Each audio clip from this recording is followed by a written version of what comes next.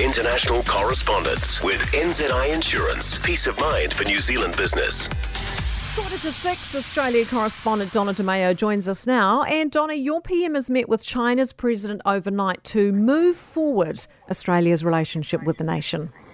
Yes, they met for about an hour, and Albanese says there's been a diplomatic thaw, because as you know, there's been quite a frosty relationship between the two countries for a little while now. It's the first time since 2016 that an Aussie PM has met with the Chinese leader. Now, things went a little sour after former Prime Minister Scott Morrison asked for an inquiry into the origins of the COVID-19 pandemic. But now Albanese says the visit is about taking forward the relationship. China says it's welcomed this joint effort to improve ties, and post-meeting, Albanese says that he's hoping for clear communication because as far as he's concerned, where there are differences, if they arise, it's important to have this communication, and from that comes understanding. So it's very important for us because China happens to be our biggest trade partner. So let's see if we can have a better relationship into the future. And the Melbourne Cup, Donna, of course, kicks off today. How's the hype for that looking? Oh, the hype is always huge for the Melbourne Cup.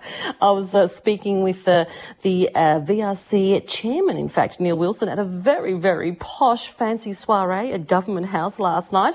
And I asked him, I said, how much interest is there worldwide? Well, 220 countries tune in to watch the big race. 24 local international horses racing around 3,200 metres around the track at Flemington.